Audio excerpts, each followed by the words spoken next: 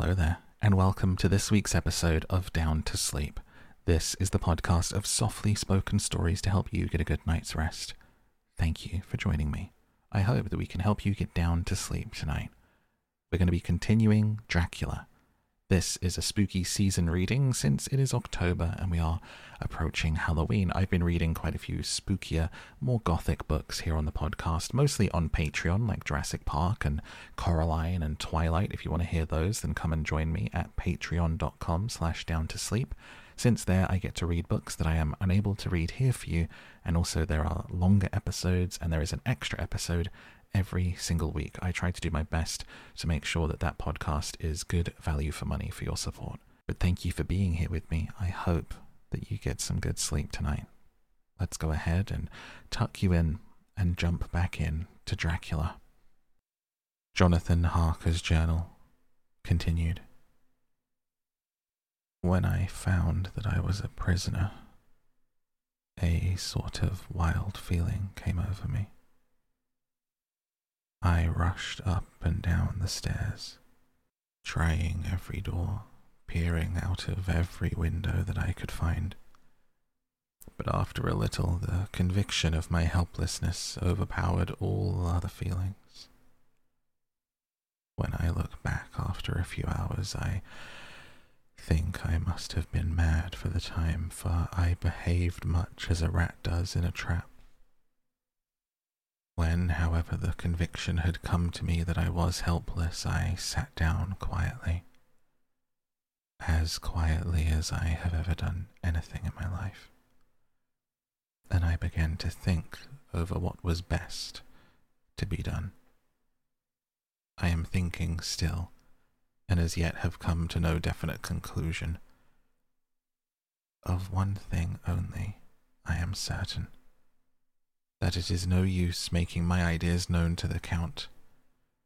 He knows well that I am imprisoned, and as he has done it himself, and has doubtless his own motives for it, he would only deceive me if I trusted him fully with the facts.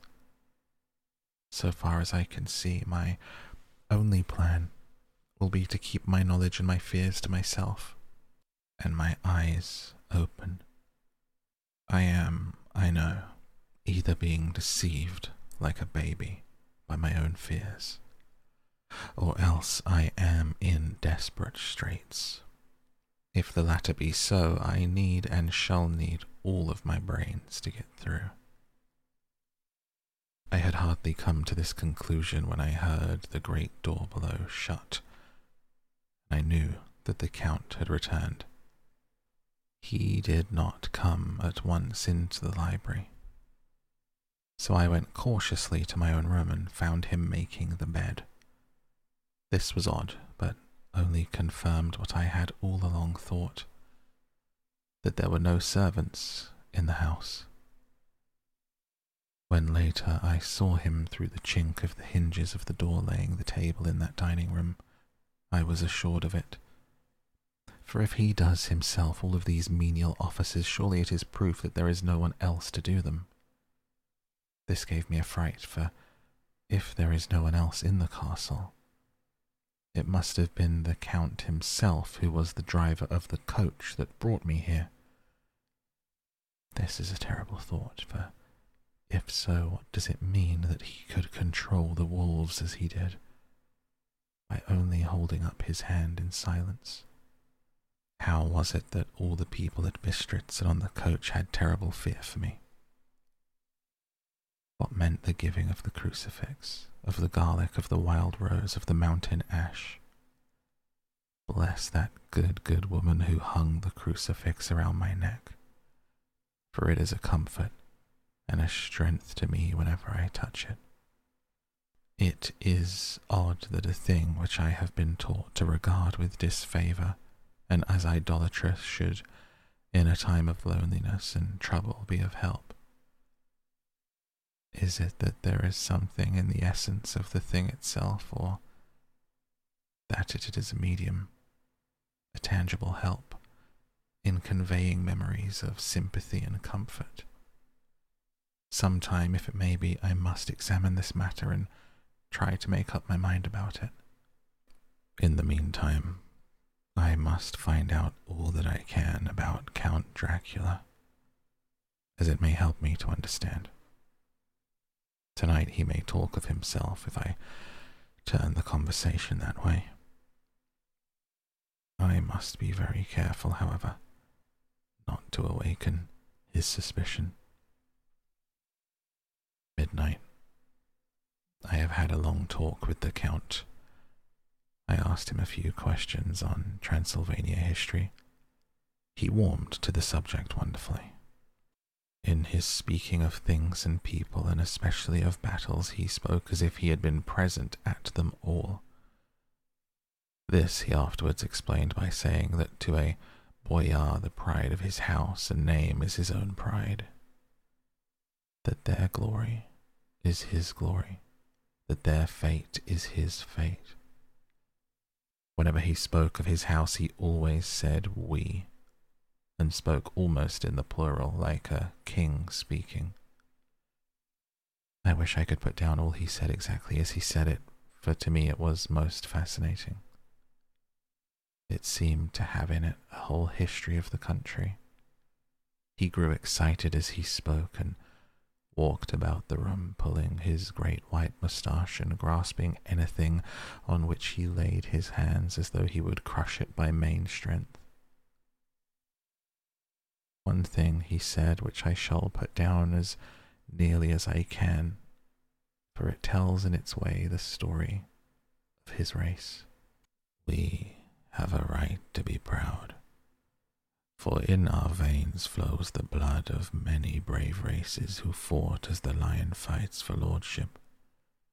Here, in the whirlpool of European races, the Ugric tribe bore down from Iceland the fighting spirit which Thor and Woden gave them, which their berserkers displayed to such fell intent on the seaboards of Europe, aye, and of Asia and Africa too, till the people thought that there were the wolves themselves who would come.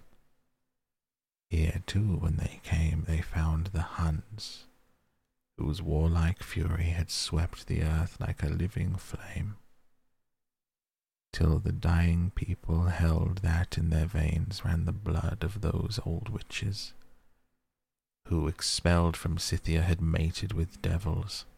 Fools, fools, what devils or what witch was ever so great as Attila, whose blood is in these veins?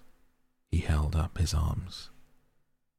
Is it a wonder that we were a conquering race, that we were proud, that when the Magyar, the Lombard, the Avar, the Bulgar, or the Turk poured his thousands on our frontiers, we drove them back?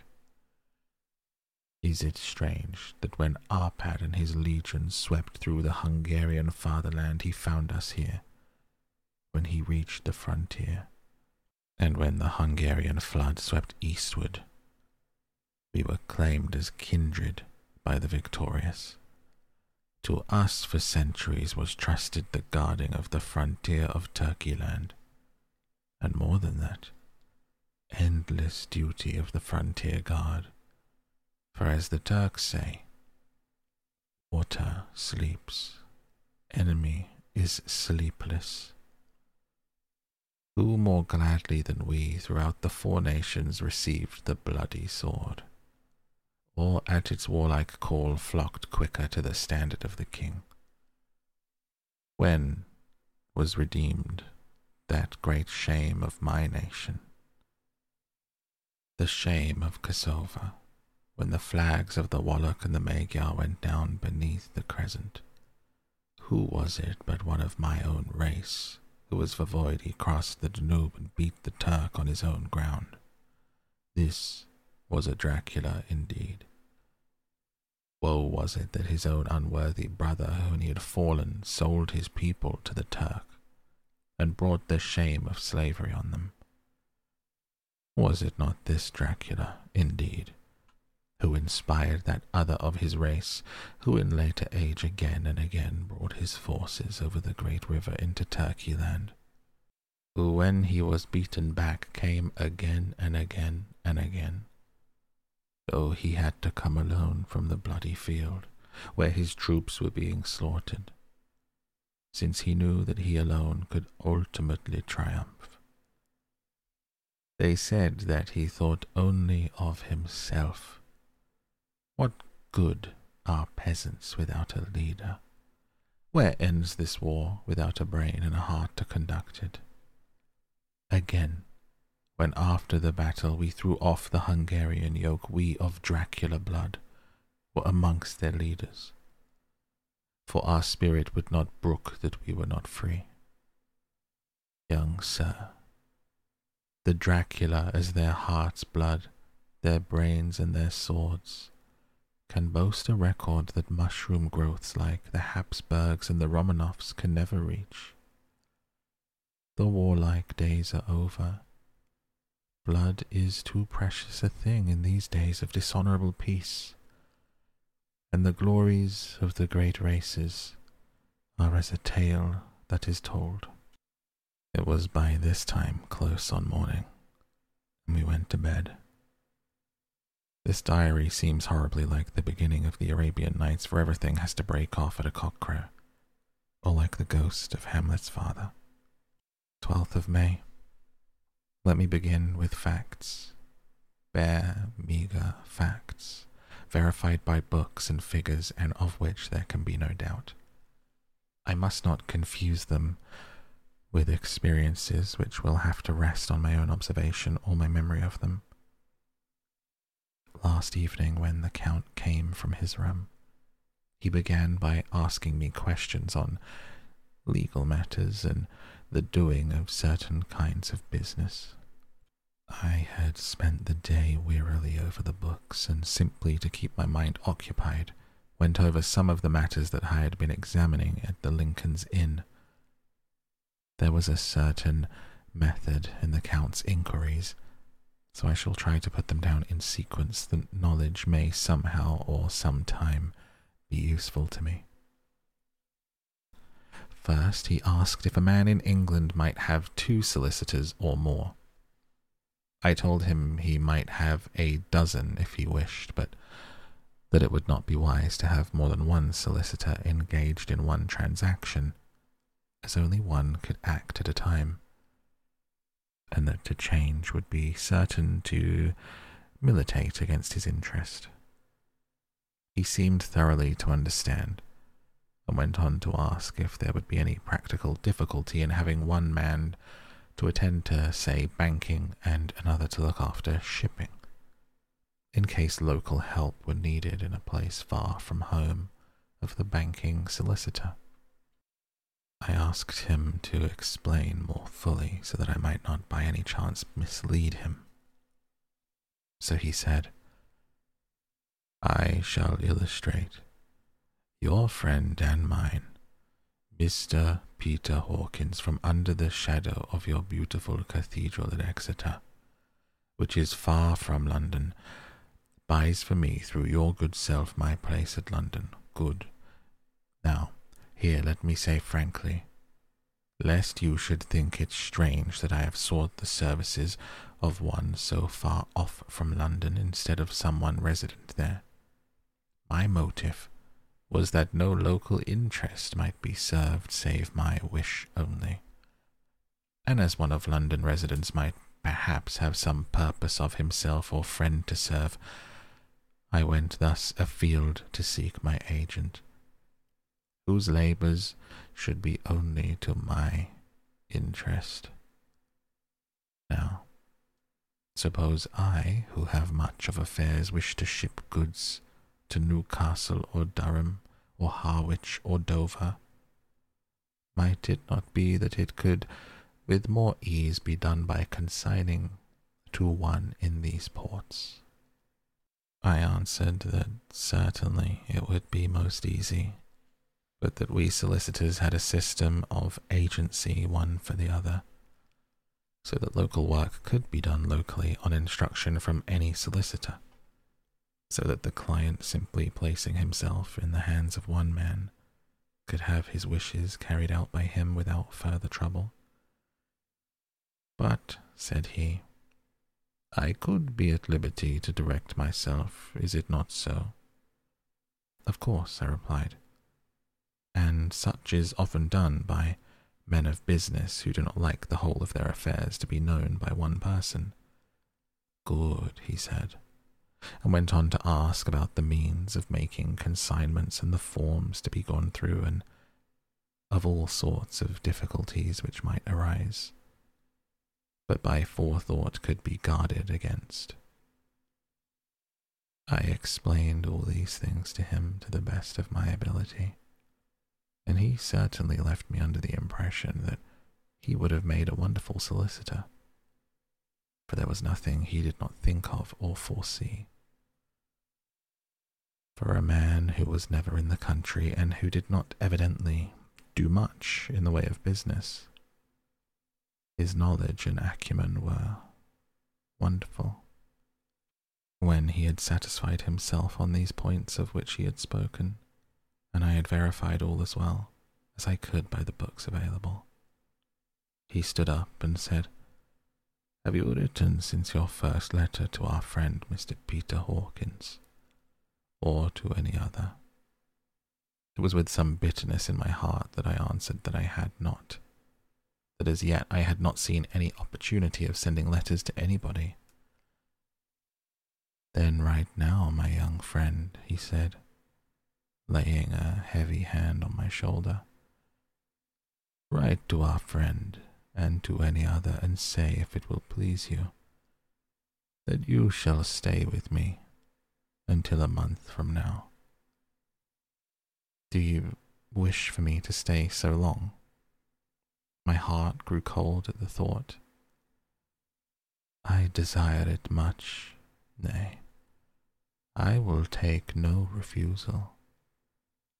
When your master, employer, what you will, engaged that someone should come on his behalf, it was understood that my needs only were to be consulted. I have not stinted, is it not so?" What could I do but bow acceptance? It was Mr. Hawkins' interest, not mine, and I had to think of him, not myself. And besides, while Count Dracula was speaking, there was that in his eyes and in his bearing which made me remember that I was a prisoner, and that if I wished it, I could have no choice. The Count saw his victory in my bow, and his mastery in the trouble of my face, for he began at once to use them, but in a smooth and resistless way. "I pray you, my good young friend, that you will not discourse of things other than business in your letters. It will doubtless please your friends to know that you are well, and that you look forward to getting home to them. Is it not so?" As he spoke, he handed me 3 sheets of notepaper and 3 envelopes. They were all of the thinnest foreign post, and looking at them, then at him, and noticing his quiet smile with the sharp canine teeth lying over the red underlip, I understood, as well as if he had spoken, that I should be careful what I wrote, for he would be able to read it. So I determined to write only formal notes now, but to write fully to Mr. Hawkins in secret, and also to Mina, for to her I could write in shorthand which would puzzle the Count, if he did see it. When I had written my 2 letters, I sat quiet reading a book, whilst the Count wrote several notes, referring as he wrote them to some books on the table. Then he took up my 2 and placed them with his own and put by his writing materials. After which, the instant the door had closed behind him, I leaned over and looked at the letters which were face down on the table. I felt no compunction in doing so, for under the circumstances I felt I should protect myself in every way that I could. One of the letters was directed to Samuel F. Billington, number 7, the Crescent, Whitby. Another to Herr Leutner, Varna. The third was to Coutts & Co., London, and the fourth to Heron Klopstock and Billruth, bankers, Budapest. The second and fourth were unsealed, and I was just about to look at them when I saw the door handle move. I sank back in my seat, having just had time to replace the letters as they had been, and to resume my book before the Count, holding still another letter in his hand, entered the room. He took up the letters on the table and stamped them carefully, and turning to me said, "I trust you will forgive me, but I have much work to do in private this evening. You will, I hope, find all things as you wish." At the door he turned, and after a moment's pause said, "Let me advise you, my dear young friend, nay, let me warn you, with all seriousness. Should you leave these rooms, you will not by any chance go to sleep in any other part of the castle. It is old and has many memories. There are bad dreams for those who sleep unwisely. Be warned.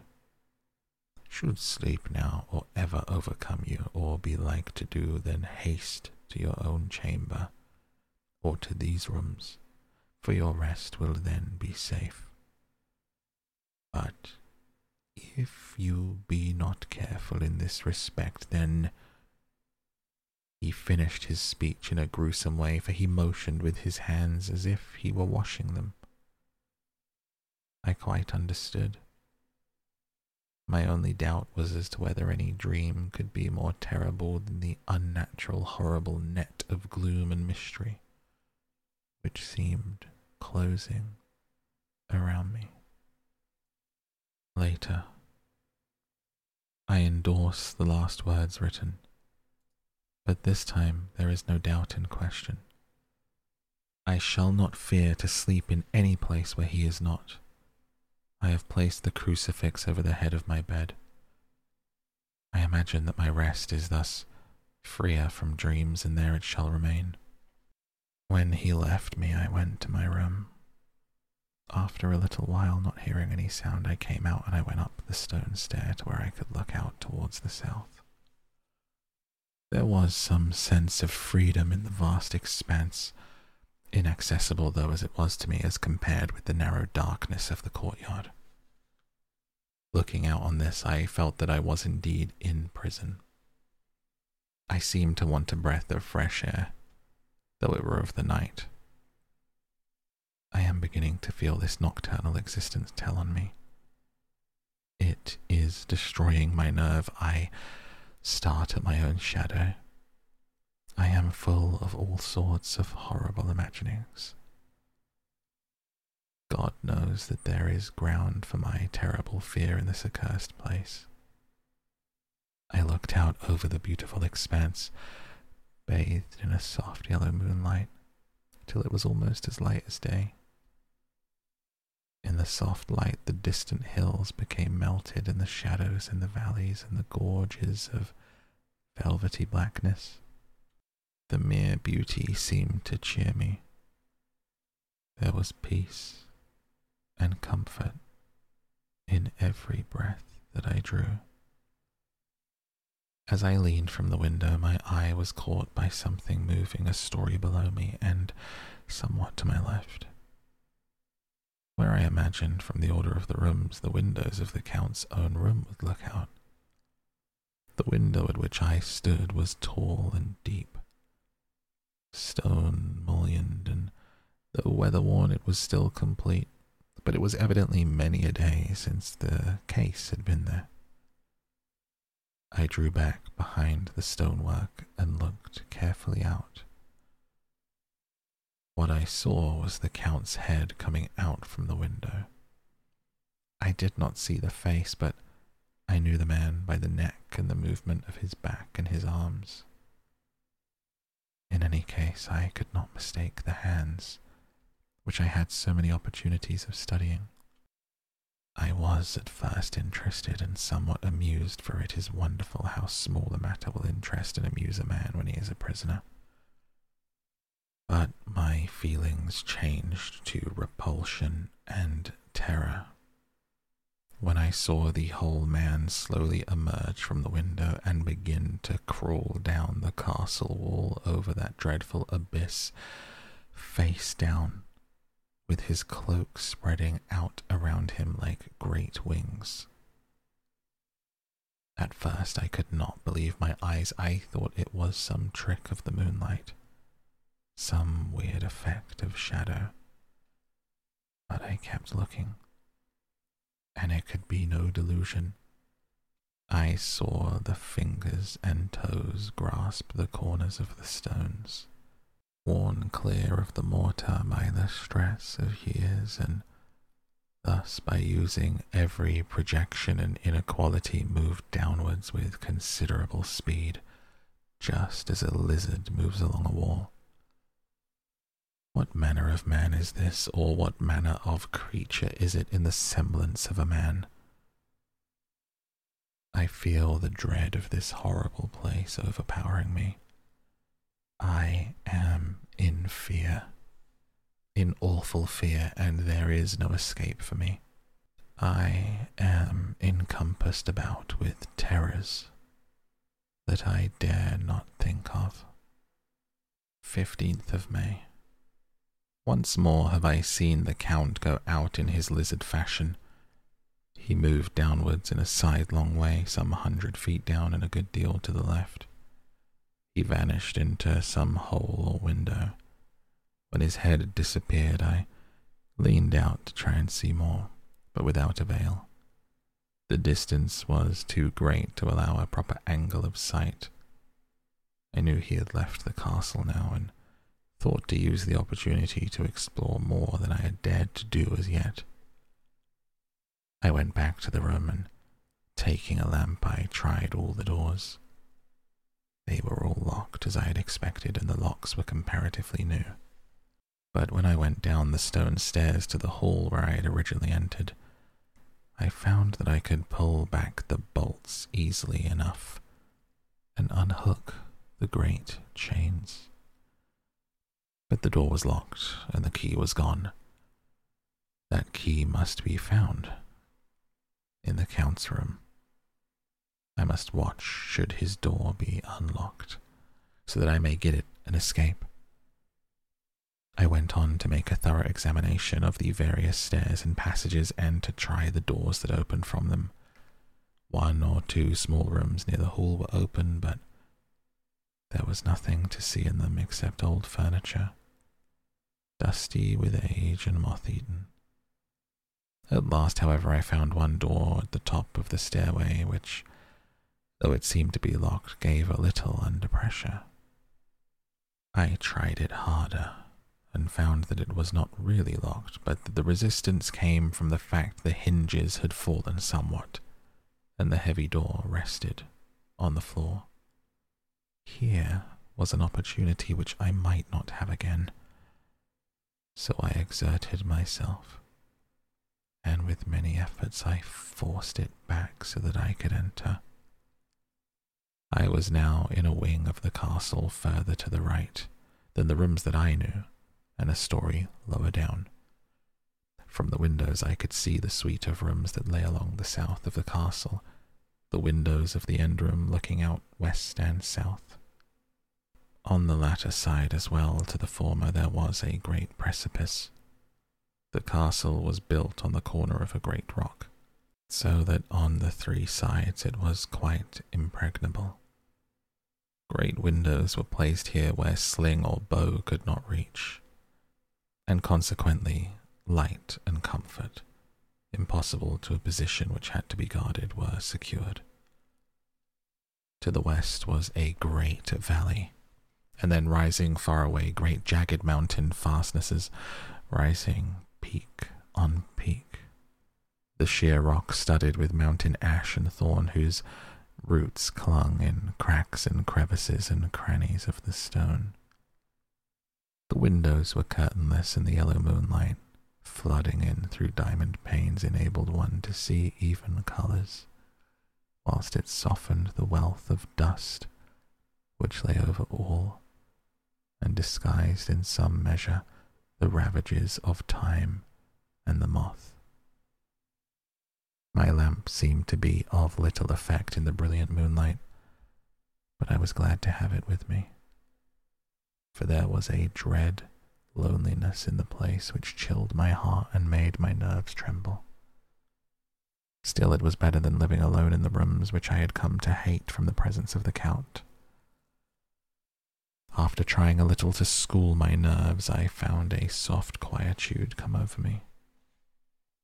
Here I am, sitting at a little oak table, where in old times possibly some fair lady sat to pen, with much thought and many blushes, her ill-spelt love letter, and writing in my diary in shorthand all that has happened since I closed it last. It is 19th century up to date with the vengeance, and yet, unless my senses deceive me, the old centuries had and have powers of their own which mere modernity cannot kill. God preserve my sanity, for to this I am reduced. Safety and the assurance of safety are things of the past. Whilst I live on here, there is but one thing to hope for, that I may not go mad, if indeed I be not mad already. If I be sane, then surely it is maddening to think of all the foul things that lurk in this hateful place. The Count is the least dreadful to me, that to him alone I can look for safety, even though this can be only whilst I can serve his purpose. Great God, merciful God, let me be calm, for out of that way lies madness indeed. I begin to get new light on certain things which have puzzled me.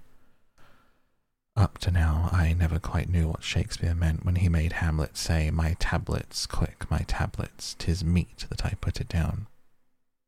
For now, feeling as though my own brain were unhinged, or as if the shock had come which must end in its undoing, I turn to my diary for repose. The habit of entering accurately must help to soothe me. The Count's mysterious warning frightened me at the time. It frightens me more now when I think of it, for in the future he has a fearful hold upon me. I shall fear to doubt what he may say. When I had written in my diary and had fortunately replaced the book and pen in my pocket, I felt sleepy.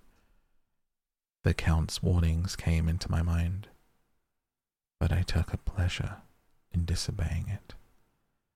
The sense of sleep was upon me, and with it the obstinacy which sleep brings as outrider. The soft moonlight soothed, and the wide expanse without gave a sense of freedom which refreshed me.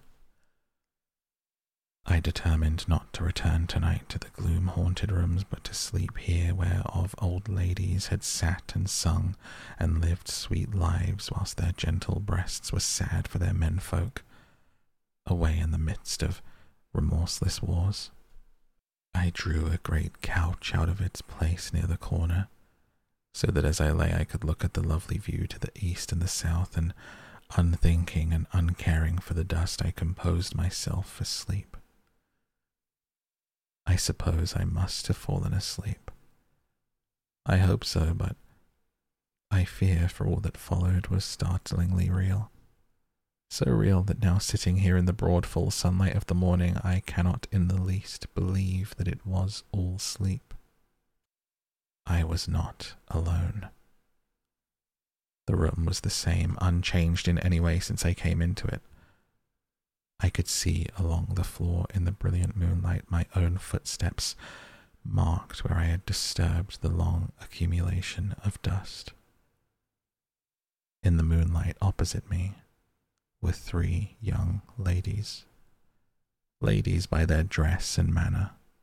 I thought at the time I must be dreaming when I saw them, for though the moonlight was behind them, they threw no shadow on the floor. They came close to me and looked at me for some time and whispered together. 2 were dark and had high, aquiline noses, like the Count. great dark piercing eyes that seemed to be almost red when contrasted with the pale yellow moon.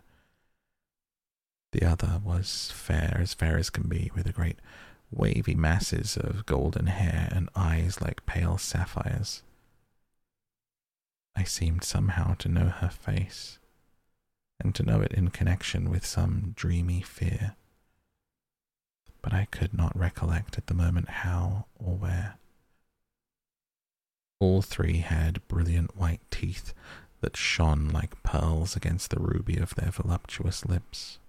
There was something about them that made me uneasy, some longing and at the same time some deadly fear.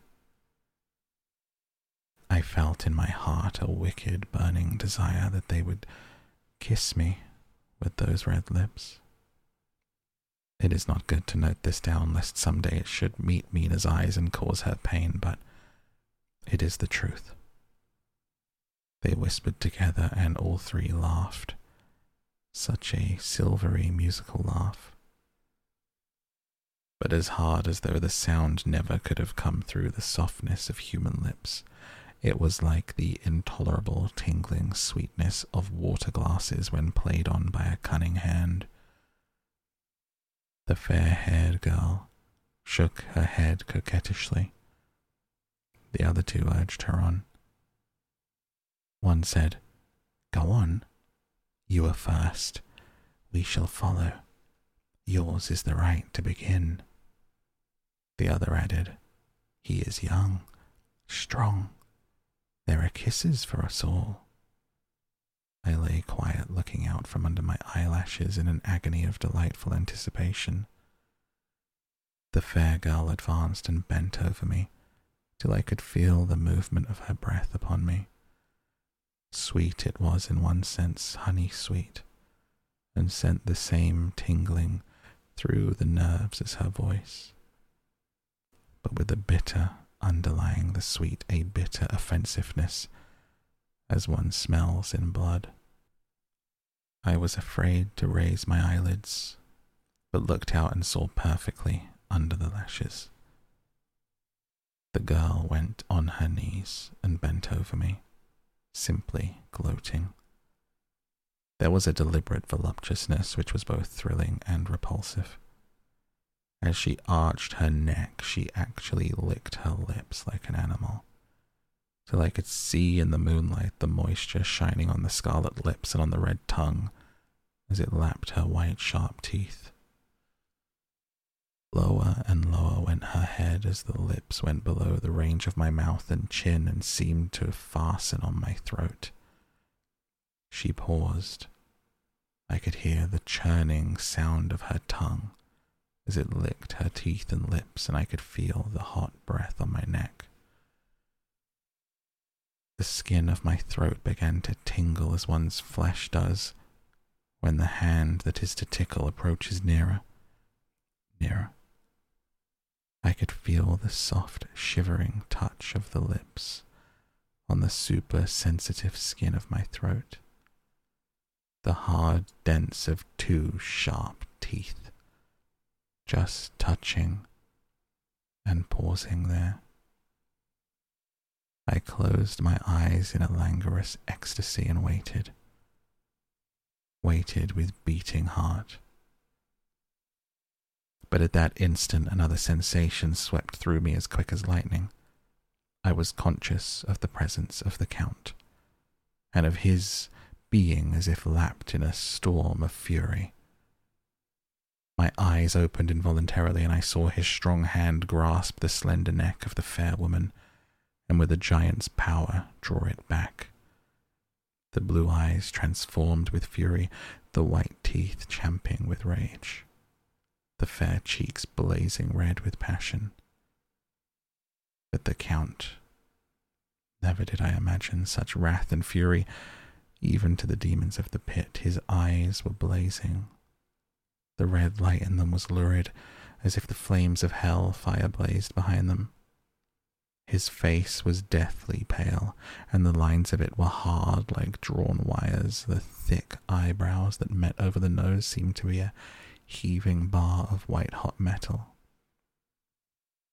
With With a fierce sweep of his arm, he hurled the woman from him and motioned to the others as though he were beating them back. The same imperious gesture that I had seen used on the wolves. In a voice which, though low and almost in a whisper, seemed to cut through the air and ring around the room, he said, "How dare you touch him?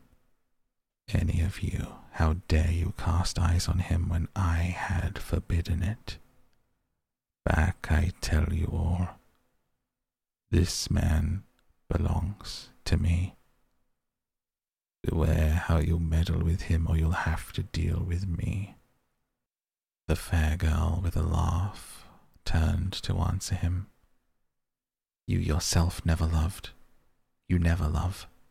On this, the other women joined, and such a mirthless, hard, soulless laughter rang through the room that it almost made me faint to hear it. It seemed like the pleasure of fiends. Then the Count turned, after looking at my face attentively, and said in a soft whisper, "Yes, I too can love. You yourselves can tell it from the past, is it not so? Well, now I promise you that when I am done with him, you shall kiss him at your will. Now go, I must awaken him, for there is work to be done." "Are we to have nothing tonight?" said one of them with a low laugh as she pointed to the bag which had been thrown upon the floor, and which moved as though there were some living thing within it. For answer he nodded his head. One of the women jumped forward and opened it. If my ears did not deceive me, there was a gasp and a low wail, as of a half-smothered child. The women closed round whilst I was aghast with horror, but as I looked they disappeared, and with them the dreadful bag. There was no door near them. They could not have passed me without my noticing. They simply seemed to fade into the rays of moonlight and pass out through the window, for I could see outside the dim, shadowy forms for a moment before they entirely faded away. Then the horror overcame me, and I sank down unconscious. And that is where we close the book on this week's episode of Down to Sleep. Thank you so much for joining me. I will see you next Monday for a fresh new reading to help you fall asleep. I really enjoy reading these books to you. Thank you so much for joining me. Thank you for listening, wherever you are in the world. I hope that you have a wonderful rest tonight and that the rest of the week is good to you. I'll see you next week. Good night.